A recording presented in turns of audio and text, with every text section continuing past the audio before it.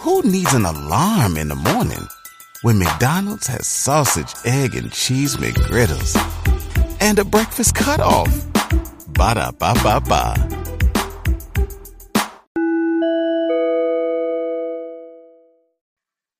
This is the OXS Jamaica podcast, Reasonings with Odessa, episode 5. Ram dam dem dem down. Have you seen this one? Well, you seen it now. Boom, bam, bam, no, it's another one. No apologies. Just at least on the microphone. Hey, everybody. Hey. That sounded a bit weird. Anyway, I'm back. I'm happy to be back. I took a very, very, very long pause, guys, and I'm really sorry about that. I complained about that in episode 2, and I vow that I will not do it again. Odessa, vow that I'll be more consistent doing Reasonings with Odessa podcast. Now, I was still recording and doing interviews with people, but I just haven't happened to put it out yet. So, you're going to see a lot more from me. And anyway, let's just get into what I'm drinking, because Reasonings with Odessa is always about little drinky poos. So I'd like to pick up my sponsor for this episode, Apothic Wine, which I'm sipping on currently, and also Ray Nephew White Rum, which, guys, come on, I'm not an alky. I'm not sipping on both of them at the same time, but I was sipping on my white rum when I was doing my interview with this episode's special guest, Mr. Akala. So let's get into rants and raves first, because there's so much to talk about. Let's get to it. Yeah, it's a vibe. Women in reggae and dancehall. Well, no, not my reggae ladies, specifically my dancehall ladies. What? Like, this has been bugging me for like a few months now. But what is your obsession of your pussy being clean? I mean, there's a surge of songs out there from our fellow dancehall queens talking about my pussy clean, yes, my pussy clean, bragging about it. Like this is madness. It's crazy, ladies. Like, because your vajayjay, your pussy, your vagina, your pum pum, it's supposed to be clean, ladies. It's supposed to be clean, tight, and right. So I don't understand why I have to brag about it. Like, it's nuts. And this is why I think there's a surge of fresh new female acts out there who are just doing so well, such as Coffee, such as Savannah, such as Jane, Magismo, Naomi Cowan, Leela IK, to name a few, and Jay Leese as well, who's fresh on the scene. I mean, like, they are putting out material that speaks so much more than sex and not taking people man. Yeah. Taking people man is another conversation that we need to talk about another time. But, not to say that some of these songs from our dancehall queens aren't cool and they're not fun, but come on, ladies, come on. We need different subject matters. And I know there's so much more to you guys than that.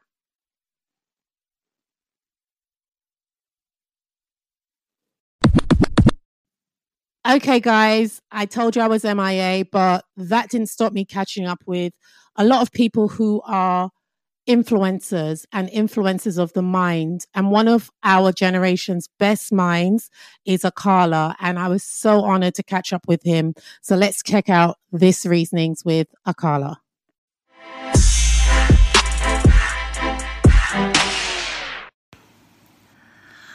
All right, this is Reasonings, and I'm really, really honoured and happy that I can talk with my hardcore English accent right now. I'm here with activist, because I know him as an activist first, hip-hop, rapper, amazing brother, Akala. Welcome. Bless up, sis. Well gone. You good? What? Good day, man. I crawled out of my bed. Yeah, I hear. Crawled out of my bed for this, because I know you're a busy man. No, I'm going to school in a bit, so What are you going to school to do? They do a series of aspirational talks, kind of looking at, I suppose, career paths, really, ways in which to turn creative endeavours and different kinds of endeavours into ways to cover your cost of living, to put it bluntly. So, I'm going to go and talk about being a writer and an artist and some of the steps that I took of that nature. So we have to run off today, and then I'm back to the UK. My flight is at 5 p.m. I'm home for home. I'm back in the UK for 4 or 5 days. And it looks like, we're just finalising this day, but it looks like I'm going to have to come right back and go Trinidad. Oh, it's nice. Yeah. Nice. Well, nice and not nice. The jet lag is going to be immense. But, yeah. So you're in Jamaica. You're in Jamaica for the British Council, Walking Cities, and you were doing this project with my brethren, Marlon James. Tell me about that. Yeah, so I came for that, and I came for Calabash. Right. But we'll talk about the Walking Cities first. The Walking Cities is a documentary film, short documentary film, about cities. So 2 writers link up in a city, Bogota, Delhi, wherever it may be. One local and one foreigner. Yeah. So I was the foreigner. Even though I'm a British Jamaican, exactly. I grew up in London. I didn't grow up in Kingston. So obviously Marlon's wealth of knowledge and insight and feelings as not just a Jamaican but as a Kingstonian are quite different. Even though he moved to Kingston, and so. I think it was from Portmore. Yeah. So I thought, So we just literally walked around the city, went to Culture Yard, went to Duke Street, went downtown, and just literally spoke about the history of Kingston, the things foreigners probably don't know about Kingston, the side of Jamaica people don't get to see, the class and, colour distinctions that are still very much prevalent in Jamaican society, all of that kind of stuff. All right, that's nice. Now, you came for Calabash to launch your memoir. Is it a memoir? Well, no, it's not really. They keep saying a memoir. Yeah, it's not really a memoir. It's a politics and history book, but it uses the device of episodes from my own life to look at how these big political, historical forces I talk about manifest in individuals' lives. So, first time I got searched by the police, I was 12, which is illegal. Where was that? Entirely normal. In London, near my house. They're not supposed to search you unless you have an adult with you. Exactly. And they're supposed to read you your rights and that kind of... But it's very normal for a young black brother in London. So it talks about how, the consequence of a narrative that portrays black people as innately criminal. How does that manifest in the life of an individual? It means that we can have a situation where 12-year-olds are getting searched by the police because the police think they can break their own laws when it comes to these people, because these people are criminal, therefore the laws don't apply to them. And so it does things like that. I got put in a special needs group for kids who don't speak English, even though I was reading Lord of the Rings at home. That's madness. I know, and it was fascinating because obviously for my mum's white, a lot of luckily for her, not luckily, but when she was kicked out of the home for getting with my dad, because her English dad, she's half Scottish, half English, was not very happy about her getting with a black guy. She was basically adopted by a family of Guyanese socialists. Wow. And so what that meant was, by the time I was born, my mum had a certain understanding of what it's like. How her son being racialised as black would shape his life. Right. So when I got put in a special needs group, my mum wasn't surprised. Right. She understood that black people in Britain had been functionally and deliberately undereducated. Do you think it's not... do you think... To me, I think it's worse on the black male growing up in the UK than the women. I think it's a system that they've deliberately actually made for black young men to fail. Yes, but also I'm not a woman, so I don't want to comment on women's realities. But also what's complicated about Britain is that unlike America, Britain, most of the poor people in Britain are not black. In London, the working class is overwhelmingly black. And there's no doubt that there are specific racist things that are done to black people in Britain that are not done to others. However, one of the fascinating things about America that I think for black Americans in particular is a fascinating society to study. Because most of the people living on council estates are white. Yeah. Do they behave any better? No. Is there a lack of drug addiction in the east Same of Glasgow? thing. Are there not problems? In fact, London last year was the 8th most violent city in Britain. There were 7 cities more violent. I tell people this all the time and they don't understand. They just white think boys on badness, shooting, stabbing, drug dealing, it's all a the normal stuff thing that is supposed to be. Even in London, if you go to Broadwater Farm, the 2 white, every so-called black gang, there'll be 2 white boys in the gang. Exactly. It's always been like that, though. Of course, but because in Britain, because we didn't have formal apartheid, Britain exported apartheid everywhere else, but didn't have apartheid in Britain. What it meant was the race-class dynamics are much more complex, where a white who lives on Angeltown Estate, who sounds like he's a bit Jamaican. They all sound Jamaican. No, exactly. He's not being fake. It's like... it's how he grew up. Exactly. It's like expecting a Chinese Jamaican to not sound Jamaican. I had a person called Raymond who we grew up in my estate, Mount Hill Gardens in Streatham. Raymond used to knock the door and you'll see like a shadow. And I swear to God, if you say, who that? Open the door. You say, who is it? A Raymond man open the blood clot door and you swear it's a white man. I mean, a black man. And when you open the door and see this skinny little white man, you're gobsmacked. But Raymond, he grew up with his neighbours next door to him were Jamaican. And he said that family showed him more love than his white family. And they basically adopted him. And he grew up basically.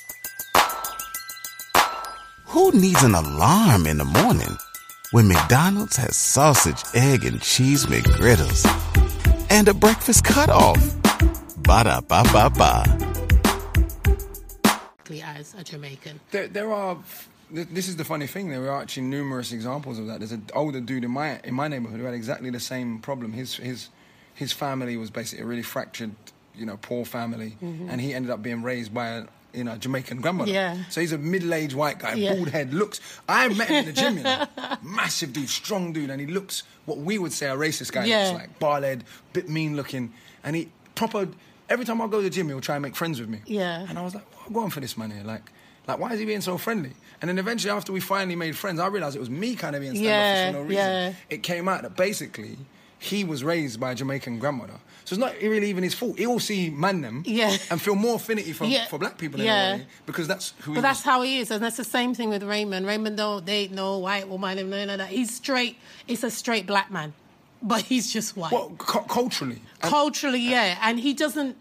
I swear to God, like, everything that's coming out of his mouth, his mannerisms, his everything, it's not like he was trying to be black. It was it was just him.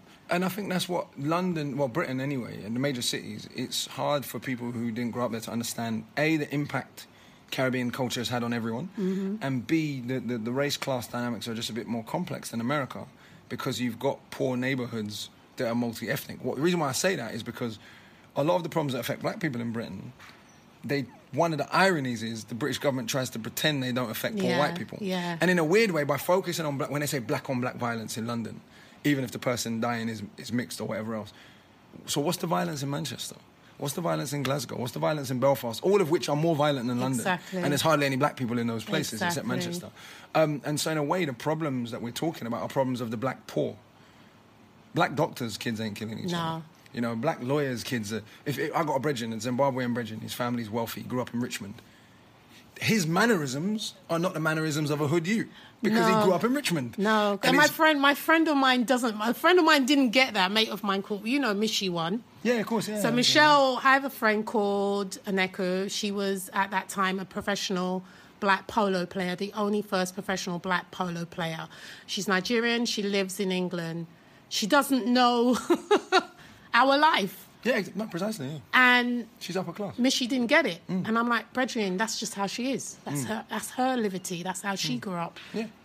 It's not put on. We need to realise that blackness is not about poverty. No, it's not. It's not about street. Yeah, of course it's not. That's not black culture. There are many black cultures, plural. Middle-class black people, upper-class black people, Nigerians, Ghanaians, even in Nigeria, Igbo and Yoruba and Hausa. Right. There are multiple black cultures. And what happens when you grow up in a majority white country, prime example with Jamaicans. Celine Dion is a goddess here. Yeah. Among British Jamaicans, she's a nobody. No, we don't get it. Because one of the reasons is we're like, but ironically, growing up in a majority white, where you're a racialized minority, you become a bit more defensive about your culture. So I'm going to listen to them white people music there. Like, it becomes a bit like that. Whereas when you're at home and you are the majority and your culture is dominant, you're like, well, if I like it, I like it. Yeah, you don't want to hear... They don't want to hear their own thing because that's what they're used to. Because it's the norm. Yeah. And so I think that Britain's race-class dynamics, which is what I've written about in the book, is called Race and Class in the Ruins of Empire. I think often by ignoring a class analysis, ironically, black people can end up coming to conclusions that are slightly anti-black conclusions, i.e. we take the problems of poor black people, which are problems they have in common with all poor people, and we say those are black problems as if their melanin causes the violence, as if their melanin causes the lack of education. When actually, when you look at the data, poor black kids in Britain are actually doing slightly better in school than those of us who are quote-unquote mixed heritage or fully white. And this has caused a big, stir in the right-wing press. The West African kids in particular, who are the blackest of the black children, are doing very well in school. Then you're not anti and normal and not as allow those things. Their upbringing is education. But so would a middle class Jamaican. If a middle class Jamaican now, so someone whose parents went to UE, moves to England, their children would be brought up with the same, you must get a degree. You must. When I talk to my uptown brethren whose family, so again, we're not comparing like for like. It's no surprise that a middle-class Ghanaian, which most of the Ghanaians who've come to England, left Ghana with degrees and were educated people. It's no surprise that they're pro-education. Just as if you go talk to someone, I've got friends from here who wanted to be artists or creatives, and their parents are like, no, man, you forgot uni and lawyer, doctor, right. that kind of thing. So it's the same middle-class aspirations. Again, if we have no class analysis, what ends up happening is we compare a poor Jamaican to a wealthy Ghanaian, and we say, well, the Jamaican is anti-educated. No, a poor Ghanaian in Ghana who hasn't gone to uni, who hasn't had the same access, in all likelihood, I mean, how would you have the aspiration for your children to become a lawyer if you don't know any lawyers? It's true. And so I think it's often very, very similar dynamics. The difference is the majority of the Caribbean population in Britain is now 4th, 5th generation. Yeah. The West Africans are 1st generation. And that means that their mum, rather than their grandmother or their great-grandmother, is the one saying, yo, you must go uni, you must get a job, you must respect your elders. Traditional kind of African-centered morality, and so it should be no surprise that they're doing better. They are excelling. They're excelling in everything. But Britain doesn't like it. Oh well. No, for sure. Music now. Yes. Akala the rapper. Yes. When did you get into hip hop? When you fall in love with hip hop? I can't remember a time when I wasn't into it. My stepdad and my real dad were both DJs. So I grew up, even though I was 6 when Fear of a Black Planet came out. You know, or maybe 7 when NWA came out. Is that your favourite album? No, because when you're that young, it's your parents' music. So I loved it and I ingested it and I learned the words, but it wasn't really till I became a teenager, in the mid-90s. And I really grew up on Nas, Jay-Z, Biggie, Pac, that whole era, Lauryn Hill. All of that became my own hip-hop that I went out and bought for myself and I discovered, separate from my parents. Right. When you grow up in a really musical family, there's like almost a war. So when I was a teenager, I kind of rebelled against reggae music. Now I would say 70s reggae is one of the greatest periods of music history ever, full stop, not just Jamaica, in the world. But as a teenager, it was kind of like, I grew up on that stuff so hard.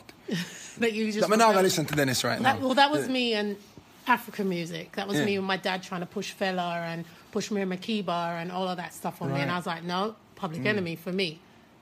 That was just my thing. So I get it. For sure. So I think a lot of that...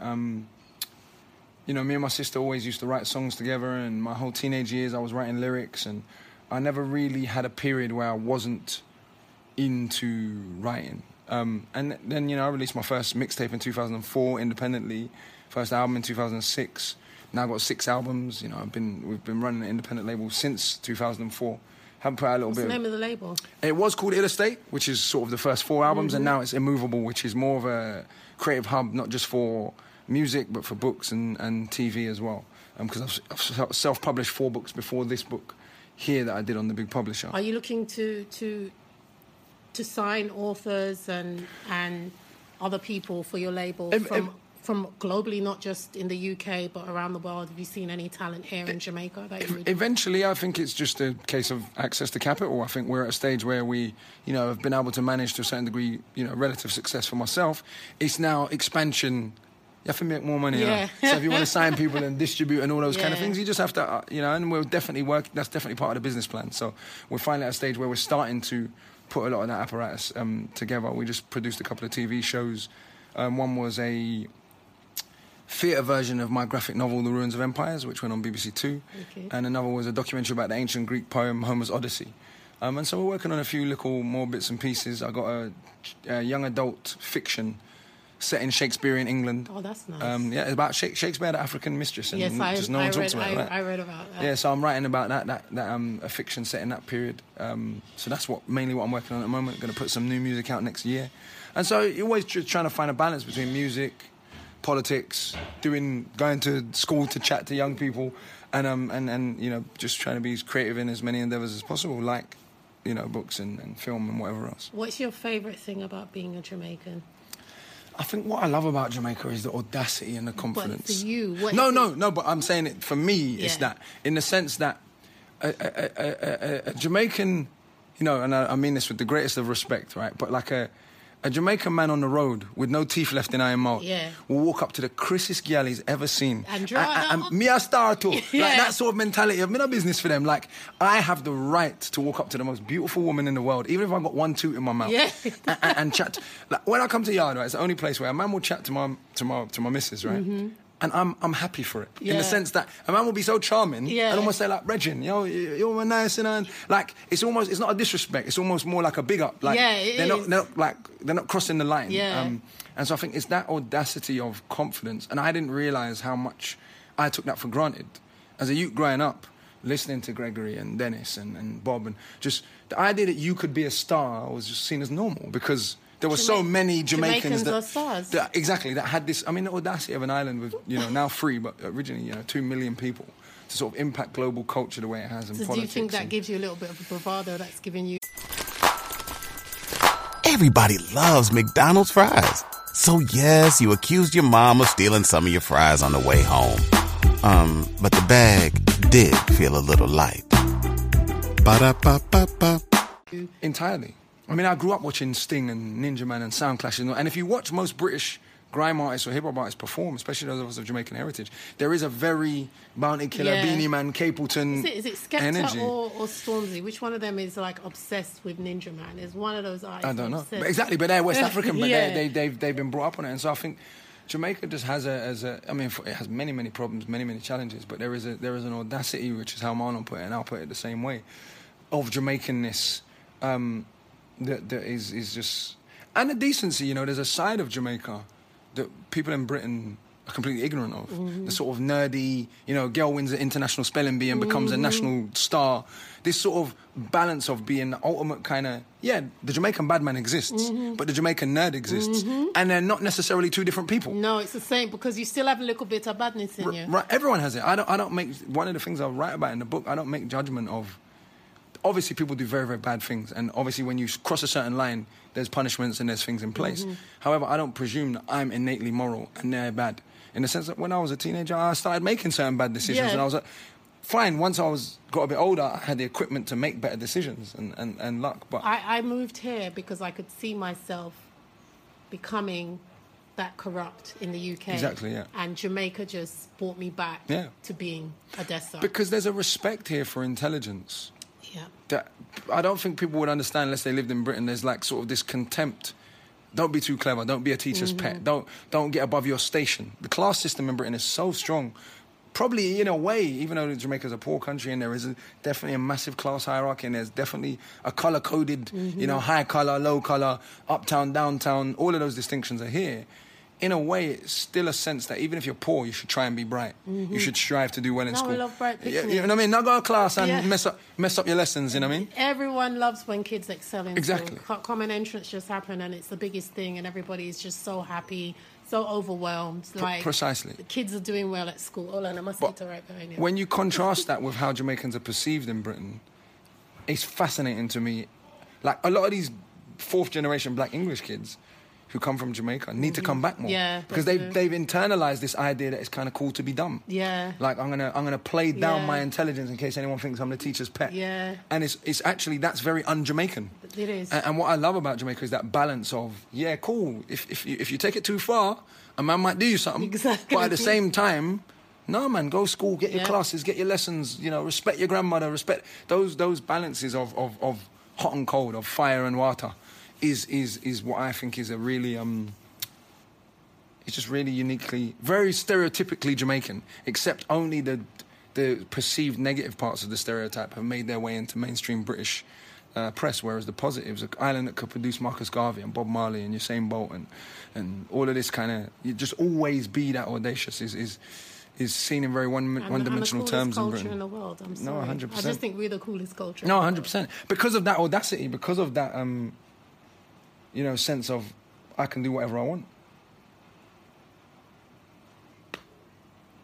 Okay. Hold on, I'm just thinking this is going to be a break and it's going to get cut and it's going to get cut and it's going to get cut. You're gone. All right, who in music, in reggae music, I know you love the 70s, but dancehall is a predominantly young culture. It's still your generation, my generation. Who in dancehall music are you feeling right now? Well, obviously there's the classics. You know, I'm a Bounty Killer man to the heart.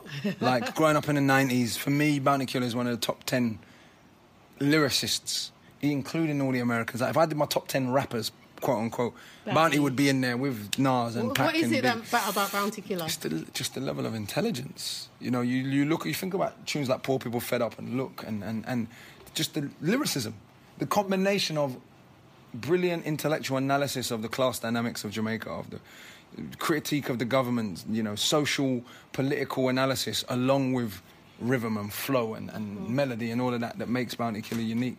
I would say that, you know, for me, you